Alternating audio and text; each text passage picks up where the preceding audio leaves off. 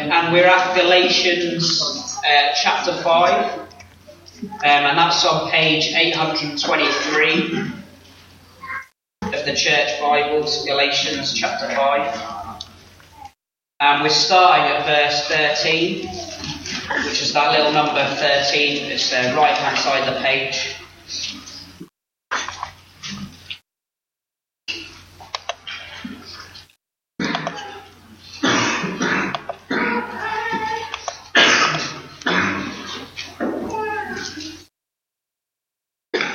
Great. So starting at verse 13. You, my brothers, were called to be free, but do not use your freedom to indulge the sinful nature. Rather, serve one another in love. The entire law is summed up in a single command. Love your neighbour as yourself.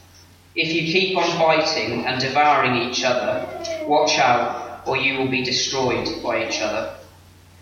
So I say, live by the Spirit, and you will not gratify the desires of the sinful nature.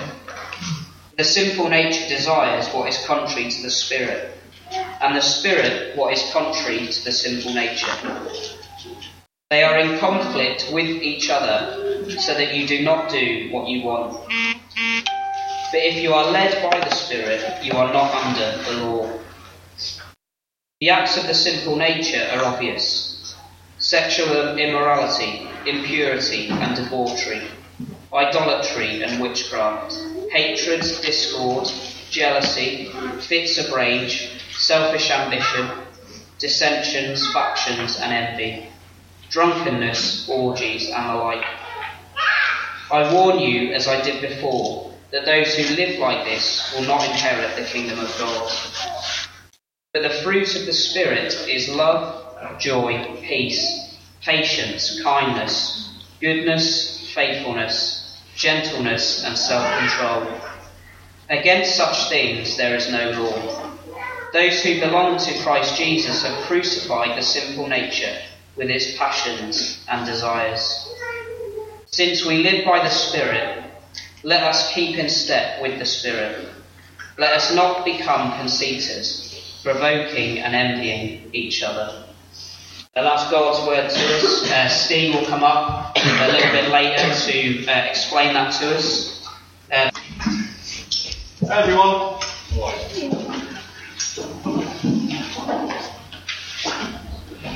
What's this? Have we got another one of these? Somebody needs to unplus this week, okay? If you unplus it, unplus it. There we go. Well, good morning.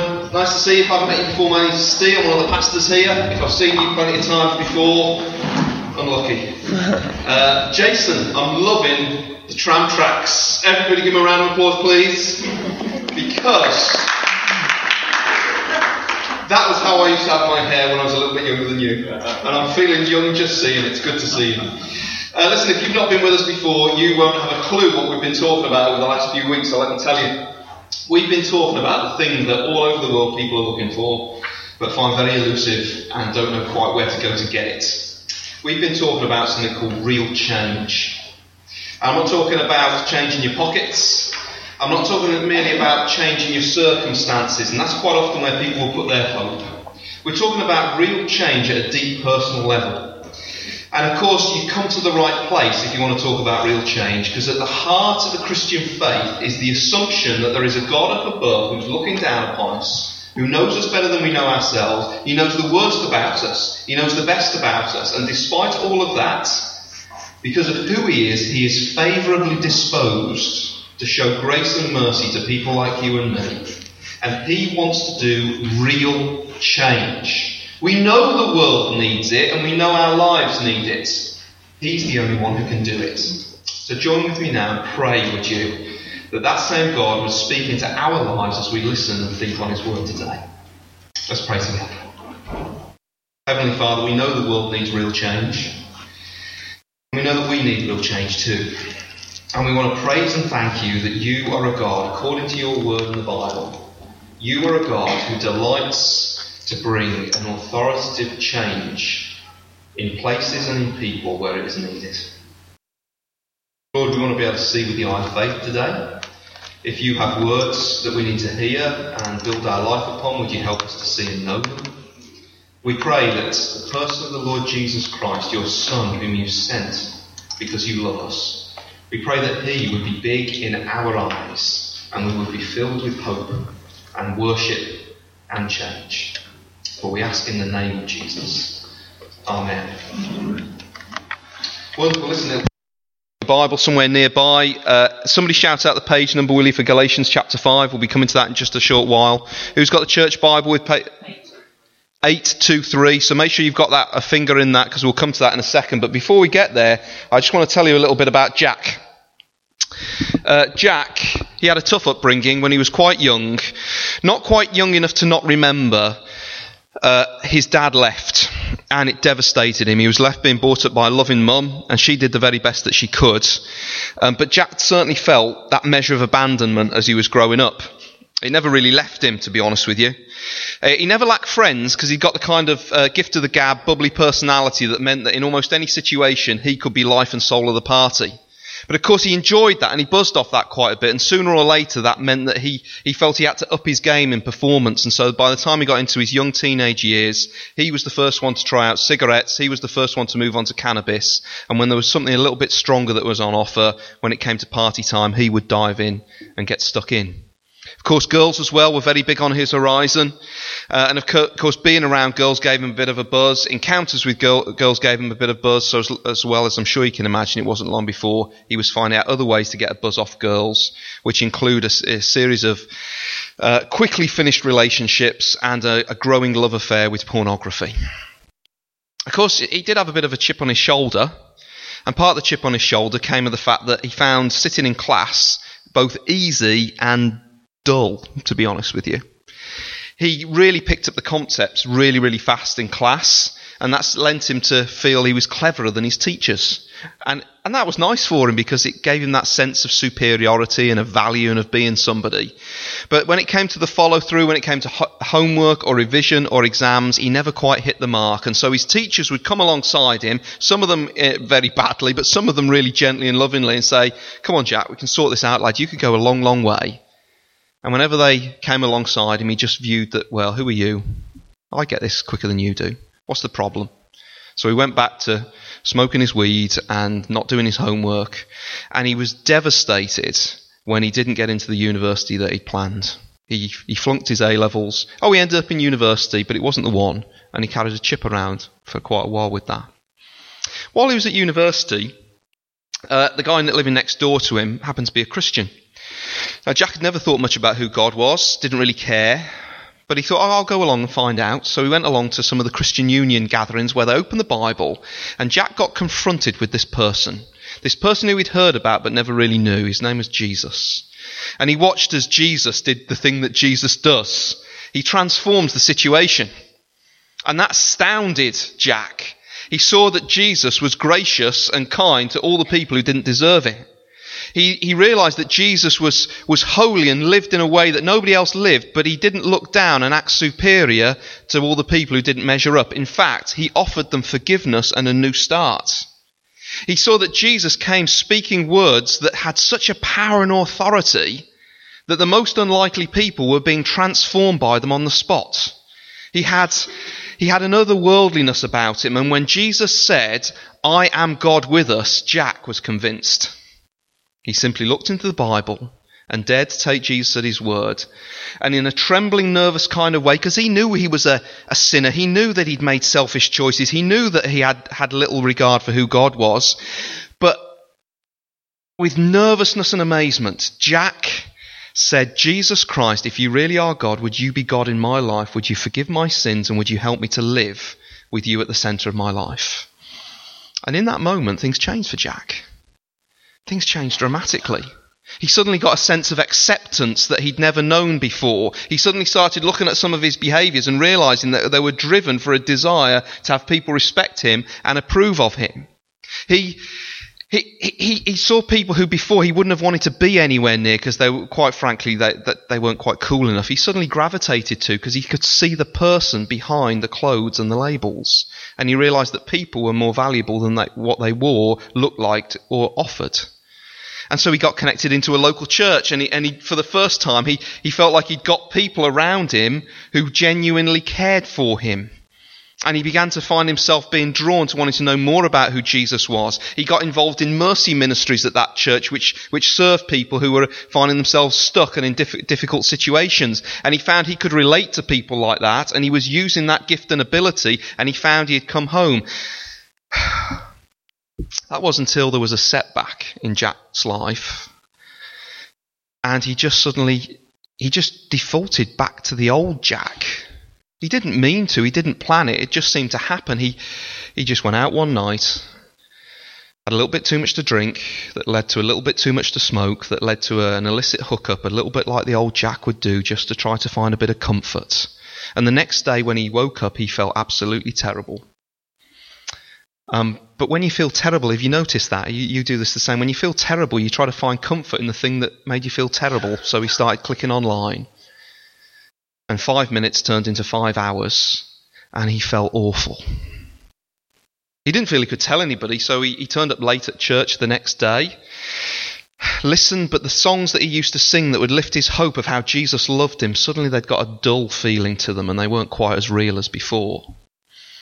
He left a little bit early because he didn't want to have to... And people were like, what's wrong with Jack? People tried to move towards him and sort of come, but he sunk back into his old suspicions about, well, what is it they want from me? They want something from me, and I can't. And he felt shame, and he didn't quite know what to do, so he withdrew away. Some of those friends who were genuinely loving friends, and one of the church leaders moved towards him over the next couple of weeks to say, "How are you doing? How can we help you?" But he just read it as them being judgmental, and he started getting angry, and at one point he threatened somebody physically with a fist fight. He'd taken him back into a self where he just felt isolated, all alone, and didn't know what to do. You see, Jack in his life had experienced a real change. And what a glorious and wonderful real change.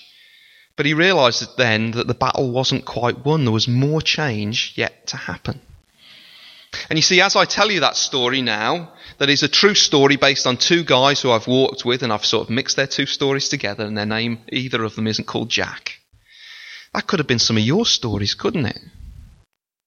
Because some of you have made that most wonderful discovery in your life, haven't you? Of Jesus Christ and his power to forgive you wrong, to change your status with the true and living God, so you are declared a child of God. And it brought a real change, and then you realise that the battle isn't won. And some of the old you, before you came to know Jesus, keeps on trying to chase up, catch up, and grab a hold of you and drag you back. Now, I realise as well that I'm speaking to some people in the room who are like, Jesus, real change, forgiveness, right with God, knowing that I'm loved and part of his family, and that isn't quite your story yet. And so can I tell you, you are particularly welcome. Because you get to sort of sit in and listen to the experience that somebody has when they come to know Jesus, when they receive him as Lord and Saviour. You see, Christianity isn't fundamentally about us believing a few things here and trying to change a few behaviours here. Oh, those things happen, but it is an encounter with the true and living God. You believe there is one? Because he is real, and he is present, and he meets us in the person of Jesus. That's where real change begins. A real change of status between us and the living God. But then on top of that, he is a God who intervenes and meets us right where we're at. So I'm going to ask you some questions now. And this is where you give me feedback. Okay? I'm going to ask you about Jack. What is Jack facing at the moment? In the story where we catch him up in his life, tell me some of the things that have pressed in that he faces day by day. We, over the last few weeks, have been describing that as like heat. It's our situation, it's our circumstance, it's the stuff that comes at us. So I'm going to ask you just in a second, you can be thinking of that while I ask you the next question. What are some of the things that are coming at Jack at the moment? What are some of his behaviours that are his responses that we wouldn't say were necessarily healthy? In fact, they show that deep inside there's still something wrong inside that needs change. What are some of his responses, and what are those things that are deep inside him as a person that perhaps he needs a touch from the living God? He needs to be continually battling to be made new on the inside. So those are the three questions for you. Let's see what answers we come up with, okay? What are some of the things that Jack is facing? What's coming at him? What's in his story that's been formative and important? What's coming at him? Somebody said, sorry, who was that? Depression. You're right. Well, it's something there. He certainly feels down on himself. But he's had some difficult circumstances, hasn't he? What are some of those difficult circumstances? That's it. Real difficulties in growing up. And in some ways, he responded to that as a youngster inside, didn't he? But we'll talk about that in a minute. What else is he facing? Guilt. Okay? Guilt. And has he done stuff wrong? Yes. We're able to say that. Has he mistreated other people? And has he dishonoured God? Yes. It's not the end of the story. What was the other one you said? Oh, there's something deep inside. That's not coming at him. We're going to come to that one in a minute. Okay? What's coming at him? Keep hold of that from when I ask what's deep inside. Okay? What's coming at him? Failure. Okay? The way in which he handles his situation. He had a setback in life. That's coming at him. Anybody here had a setback in life? Every day, yeah? We face them every day. Good, what else is coming at him? Yeah. It's not like women suddenly stop looking nice and drugs suddenly stop giving you a buzz. There's real temptations. Good. There's probably some more there, but what about how does he respond? How's he responding when tough things come his way? How does he respond? Anger. Who at? Everyone? Or perhaps, think about the people who were in his story. How did he respond as people moved towards him? He backs away. Good. How else does he respond? He throws himself for comfort into the things that he knows are going to hurt him and dishonour other people. Good. How else does he respond?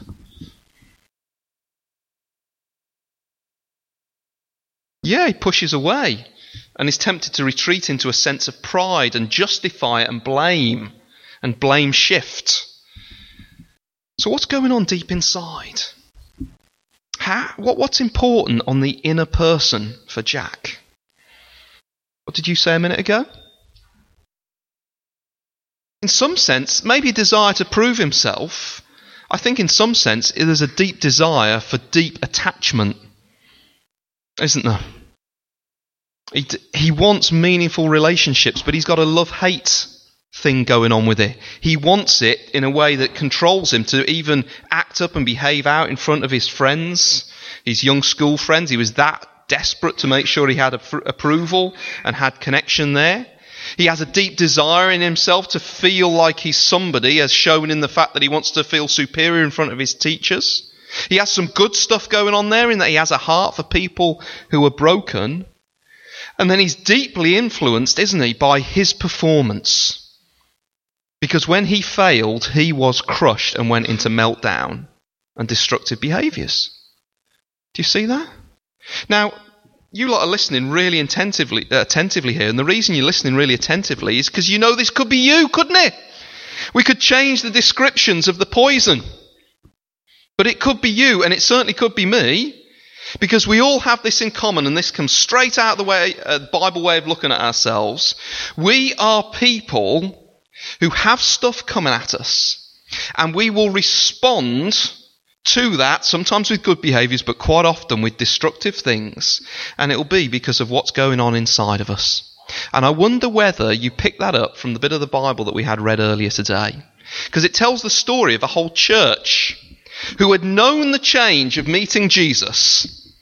They had received what Christians call Justification, that's a great word that's very difficult to spell. Justification means your status before God is objectively changed, not on the basis of something you do, but on the basis of something that Jesus did for you. He has put you right with God, not on the basis of your performance, but fully achieved by him.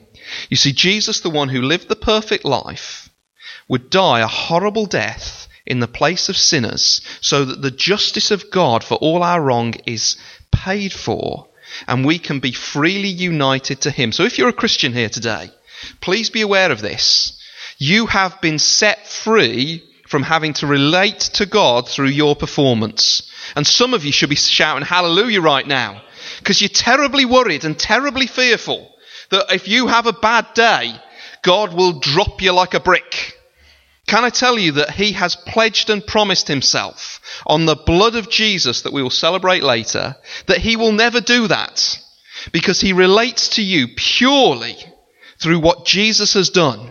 So if you think of how badly you're performing and that becomes bad in your vision, you think God couldn't possibly love me, you need to say, you're right, he couldn't. But he can, because he loves you through what Jesus has done. When God looks upon the Christian, he doesn't see the Christian's performance, but Jesus' performance. And that's why at the start of this chapter, it says, chapter 5, verse 1, you can see it there. It is for freedom that Christ has set us free. Now, I know some of you are cocky and proud and go, I'll do it myself. Just like my little kids, when they were learning and young and couldn't get their shoelaces tied, and you try and show them once, twice, 3 times, 4 times, 5 times, and by the end of it, they're getting exasperated and they're like, I'll do it myself. And can they do it? No.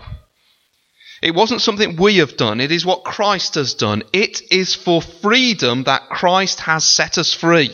You are never, ever more free than when you are sitting in and under and consumed by the love of Jesus for you. There is a present Lord Jesus who loves us, and he wants you to live free, and he knows the place of freedom is right next to him. Maybe that's a surprise to you, because you so often have experienced some sort of religion as oppressive and demanding and crushing. If you did, you weren't experiencing Jesus, whatever it was. Because Jesus came to set you free and give you freedom. Freedom from your record of sin against a holy God, but growth and change now. So here's this church in this place called Galatia, and Paul the Apostle says, it is for freedom that Christ has set us free. Stand firm then, and do not let yourselves be burdened again by a yoke of slavery. Don't try and give yourself over to a strict weighing down yoke of trying to obey and be good, otherwise you think you'll be out with God. No. Let's jump forwards. Verse 13, you, my brothers, were called to be free. But do not use your freedom to indulge the sinful nature. Rather, serve one another in love. He says, you're free. You see, this is what it is. It's free university place syndrome. You know what that is, don't you? In sixth form, there was a lad at our school who was so good at his exams that Oxford offered him a place at their university with only having to get 2 E's at A-level. So by the end of year 12, he got a place at university virtually guaranteed to him.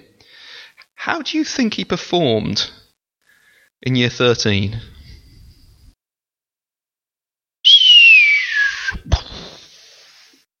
He'd got no motivation to apply himself to his task to do really, really well. And so what did he do? He said, I'm so good. I know I'm in. I don't need to worry. I'll kick back, live it large. And he did. And he got 2 E's, which got him in, interesting. But he was supposed to get 2 A's or 3 A's or however many multiple A's. This was before they had A stars, so, top of up there. And people think that, don't they? Some of you have been living the Christian life and you sort of think, oh, actually, I need laws and obligations to be put on me. Otherwise, I'll just go out and live it large and not live for Jesus. And here what we're being told is the apostle says, listen, you lot, you, my brothers, were called to be free. So live free for Jesus. But do not use your freedom to indulge the sinful nature. Don't say, well, it doesn't matter how I live now because now I've got Jesus covering me. I can live at large and do whatever I want and I'm never going to be out because he's promised that I'm in with him. He's my saviour. No. He says, rather, serve one another in love. Real change means that we come to meet Jesus, he forgives us of our sin, we're connected to him, and then he goes on a mission to gradually change us away from living out of our own bent out of shape instincts, what the Bible calls our sinful desires, and changes us so we become more and more loving like him. And I want to jump forward a little bit, and I want us to see the language of this change that happens. And then I want us to think about how that would apply to Jack. So quickly, look forward down there. Just flick over the page if you're in a church Bible, and you'll see verse 22 there. But the fruit of the Spirit of God working in you, changing you. Notice that it says the fruit of the Spirit, and then names multiple things. In fact, there's 9 of them there. Can you see them?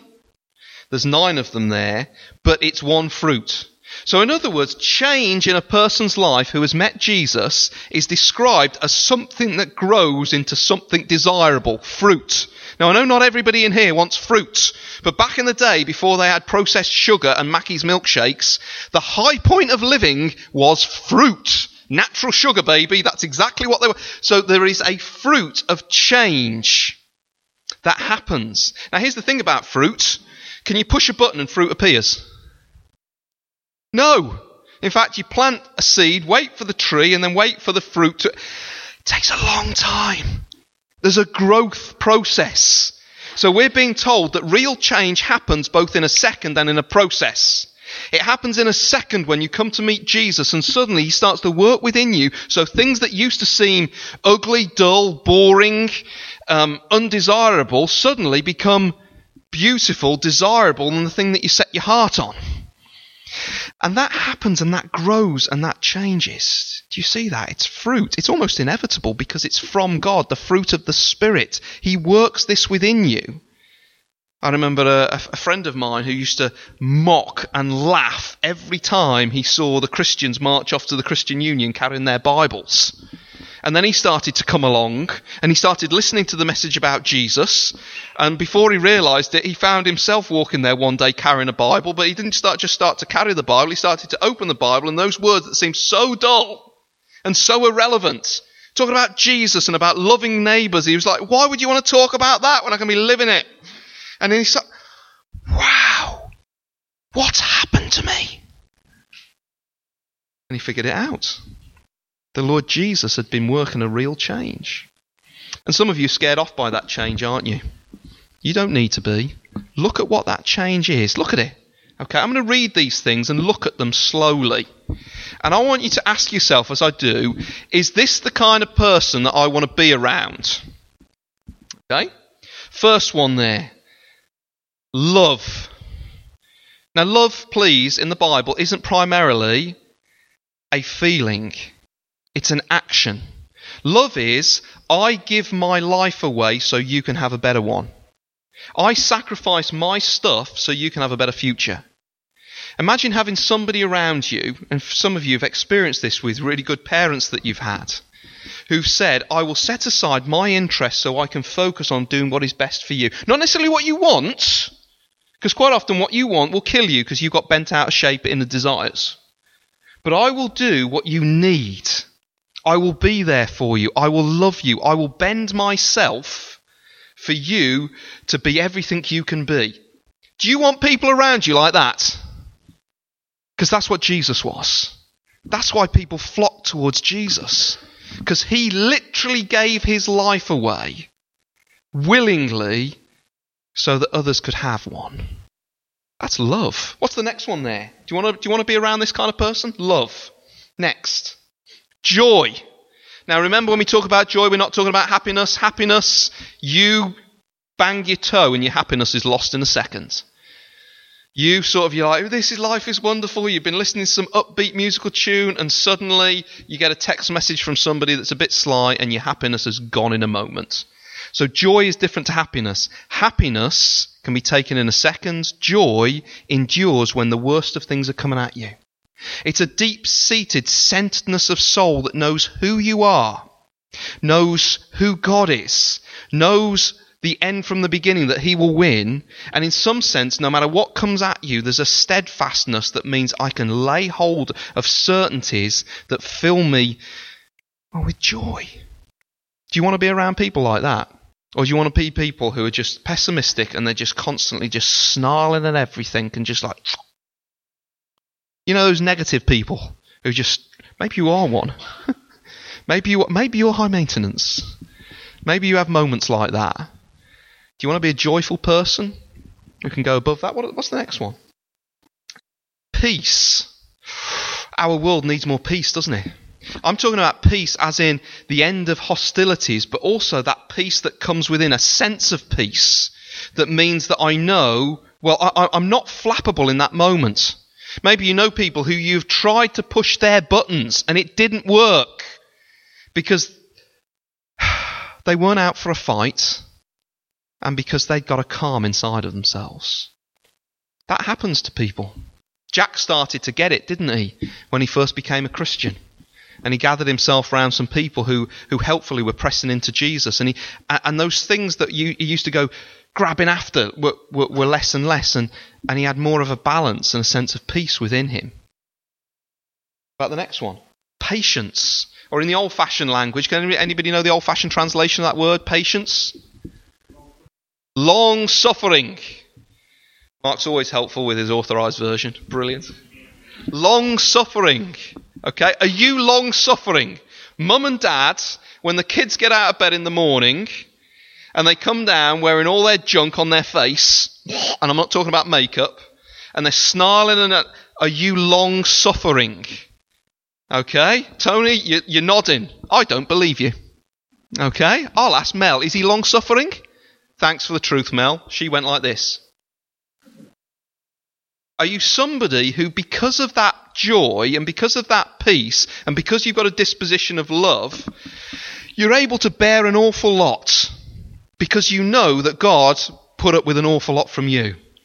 You've been reshaped into his character. You're a little like Jesus. I am amazed with the Lord Jesus. We looked at him. You remember those nasty black hat wearing baddies in the Gospels, the Pharisees? And they were always coming and trying to wreck everything that Jesus was trying to do.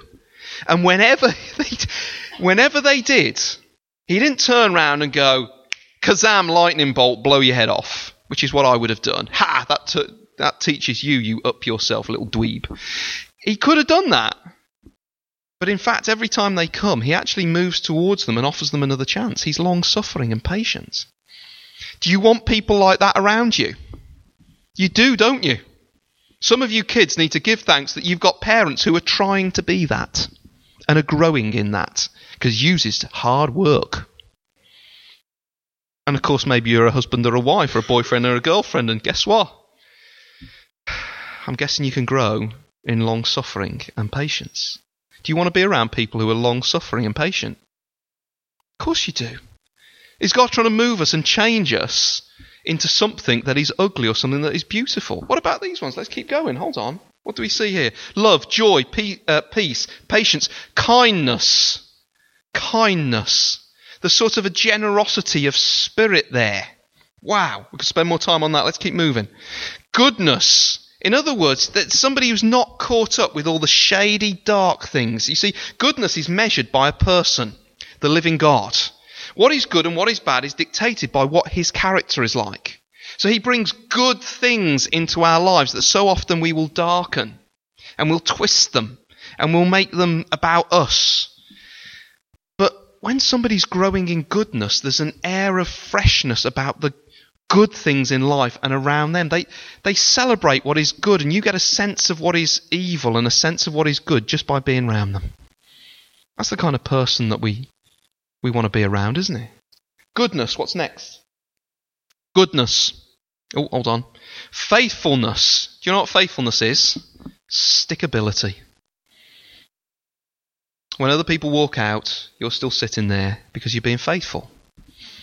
And the opposite, I suppose, of faithfulness is fractiousness. And that's one of the things that we've trained ourselves into in our culture of late. If something bothers me and my emotions start kicking up, just get out as fast as I can. We would much rather break up than make up, wouldn't we? So often our emotions are very intrusive and something difficult comes into us and suddenly we go in emotional meltdown. I just need closure. I just need resolution. I just need to...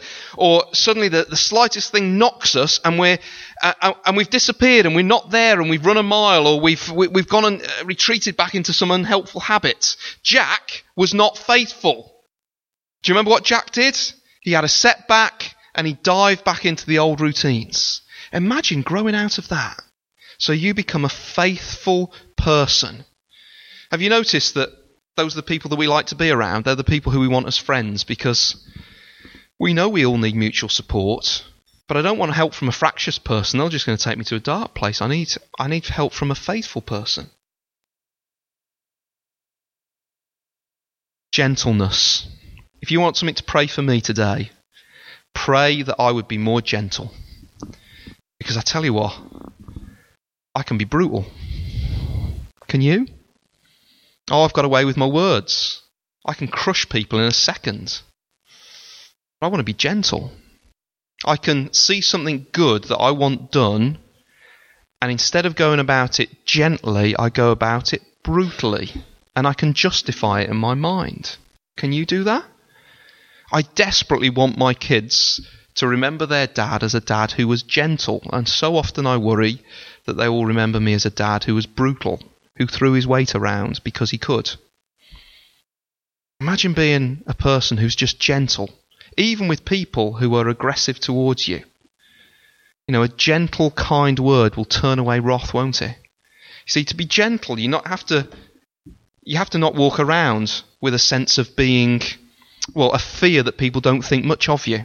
You've got to be really secure in yourself. You don't have to prove anything. You don't have to march around with swagger. And that would lead you through to being able to be gentle. What's the next one there? We're coming up towards the end. Gentleness and self-control. Don't you feel yourself at the whim so often of your emotions and your desires? I have to have that. Why is it I have to have that extra piece of cake? Why is it that I can't keep my credit card balance under control? Why is it that I keep clicking on that place? Why is it that when somebody does something I don't like, I just speak it out and can't calm down? Imagine if I grew out of that. You see, the journey that the Lord Jesus wants to take us is to a beautiful place. Real change happens when we meet him and the status we have before God changes. We become children of God. But then he takes us on this long journey, and he wanted to do that with this church. Can you pick up how they needed it? Here, look. Against such things there is no law. Those who belong to Christ Jesus have crucified the sinful nature, those desires inside, those ruling desires, those things that were broken and bent out of shape. In some sense, they're being put to death. Verse 25, since we live by the Spirit, let us keep in step with the Spirit. Let us not become conceited, provoking, and envying each other. Do you see what was going on? They were conceited, which meant they thought they were God's gift to everybody else. Envying and provoking. That was what was going on in a church. But we're not surprised. The Lord knew what they were like. He knew what was deep inside of them. He knew they needed change in their families, in their work relationships, in their homes, in their church. And he said, I'm up for the challenge. And I will meet you there. So what would happen to Jack? What would happen to Jack? What kind of change might the Lord want to work in somebody like Jack? I suppose when Jack is feeling that all his relationships depend upon his ability to hold them together because of that abandoning experience he had when he was younger. Perhaps the Lord would just keep whispering in his ear, I love you and I will not leave or forsake you. Even though you would try to walk out on me, I never will. And as that begins to work deep inside of Jack, as he listens to the words of the Spirit from God's word here, and he works that deep within inside him, suddenly he begins to fear that a little less, and he feels he's got to act up a little less, and he starts to move out of himself and stop and being less concerned about how he is perceived and more worried about how others are encouraged. He starts to become more loving. What other changes might happen in Jack? Perhaps he begins to grow in peace. When he senses and he's honest enough to look inside and he sees, do you know what, I want to take control of my situation and find comforts in all the wrong places. I really am actually worse than I thought I was, but Jesus has stuck with me. Maybe in those moments where something difficult, there's a setback in life, I become more faithful and start acting more faithfully, and I'm more patient in the midst of it. And I don't start withdrawing from people quite as much. I can hang on in there because although that thing has knocked me, it hasn't killed me because I know Jesus is with me. I don't know, can you see other ways in which Jack would be growing and changing? But what about you? What does the Lord want to do in you and me? Because that's the really important question. See, the danger is what can happen is you listen to a message from the Bible like this, a little bit like Cinderella when the invites to the ball came. Do you remember what happened with Cinderella? The invites came for her two ugly sisters, and she in her heart went to the ball but never really thought she could get there because it was actually an invite to somebody else. So you're sitting there and on your row are the two ugly sisters and you're hoping that this will get applied to them. That God will be at work in and change them. Okay? Amy and Becky are looking at each other going, which one's the ugly sister here? Okay? But this is a message for you. Because this is God's word to you and to me today. You see, the message of the Bible to you and me is that because of the gospel, because of what Jesus has done and because of who he is, all the things that crush you and all the ways you fail don't get the final word unless you let them. He says, I've done it all. Are you struggling with impatience? Are you absorbed with yourself? Have you a tendency to be harsh and aggressive and it ruins your relationships and hurts the people around you? Are you tempted to lie to get yourself out of trouble because you're more worried about what people think of you? Do you dive in too deep and misuse good things that God has given you like sex and money and relationships and it's just left mess and a sense of emptiness around you?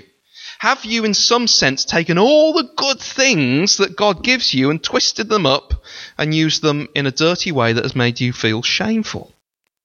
Jesus comes to you again and again and again and says that's not the end of the story.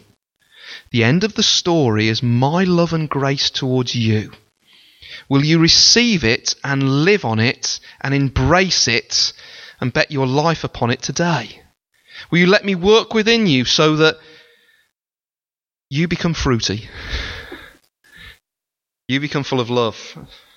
You are more shaped into the likeness of Jesus so that he gets all the glory. So we've been talking about real change. I'm going to pray a prayer in a minute. And as I do that, I want you to pick a hold of one thing that you know outwardly in your behaviours you do that you know you need to change. We're not talking about somebody else you need to change. We can all think of people we need to change. I'm talking about you. Think of one thing in terms of the way you respond to things that come at you. And you say, I need to change that, Lord. And then what you need to do as I pray this, lead us in this prayer in a minute, is say, Lord, would you do whatever work you need to do in me? Would you help me to lay down the attitude I need to lay down? Would you help me to lay hold of the promises that you've got for me about who you are and what you've done that I need to pick up? Would you help me to take hold of that so that I become more fruity and grow and experience real change in the now? For some of you need to pray a different prayer. Very simple. You need to do the daring thing, and I remember doing it as a youngster and feeling like I was a bit weird as I did it. You need to do the daring thing, which is dare to reach out to the Lord for the first time and say, if this Jesus, who sounds pretty awesome, who Steve's been talking about from the Bible, is real, and if there is a real change that could happen, that I can be put right with you, in some way that I don't fully understand right now, would you begin putting that into process? I welcome that, Lord. If you really are there and can hear me and are listening, would you begin that work in me today? So whoever you are, whatever it is you're facing, God wants to meet you right here and now. I might know you incredibly well. I might be meeting you for the first day, but this is what I know about you. God in his grace wants to move towards you. Let's pray as I lead us in a prayer.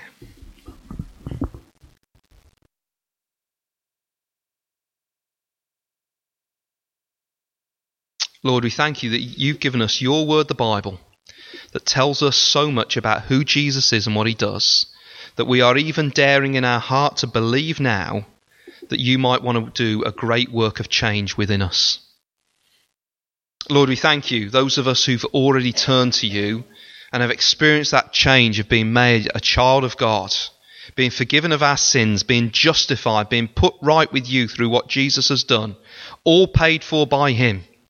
We thank you that you've done that change in our life, and we know, Lord, that there is still brokenness inside of us, stubbornness, pride, and ugly sinful desires that we want rid of. We know, Lord, they come out at us and from within us as we face difficult circumstances and situations. Lord, would you slowly grow a beautiful fruit? Lord, many of us in this room right now are thinking of something we need change for. We felt defeated by it on many occasions. We've perhaps prayed to you and asked that you'd change us quickly, and it seems so slow. But we ask, Lord, that you'd be doing that slow and steady work, helping us to recover from life without Jesus, helping us to recover from ourselves and become more like the Lord Jesus, become more like who you want us to be, so that we'd be a blessing and loving and full of patience and hope and peace, and be gentle and self-controlled to the glory of your name. And Lord, some of us here, we don't know you yet, Lord. But I pray for anybody here who wants to reach out to you for the first time, that you would meet them, show them more truth about who you are, help them to receive your love and grace, and bring a happy end to the story. An end not controlled by our failure or things that we're trapped in, but controlled by this story of freedom written by Jesus. Thank you, Lord, that you're so good and gracious. In Jesus' name, amen. We're now going to sing together. I don't know what it is we're going to sing. Wonderful Grace. Well, that's a good song, isn't it? Okay, Wonderful Grace, which sings of his grace towards us and his kindness. In a minute after they've played the introduction, we'll stand to sing together.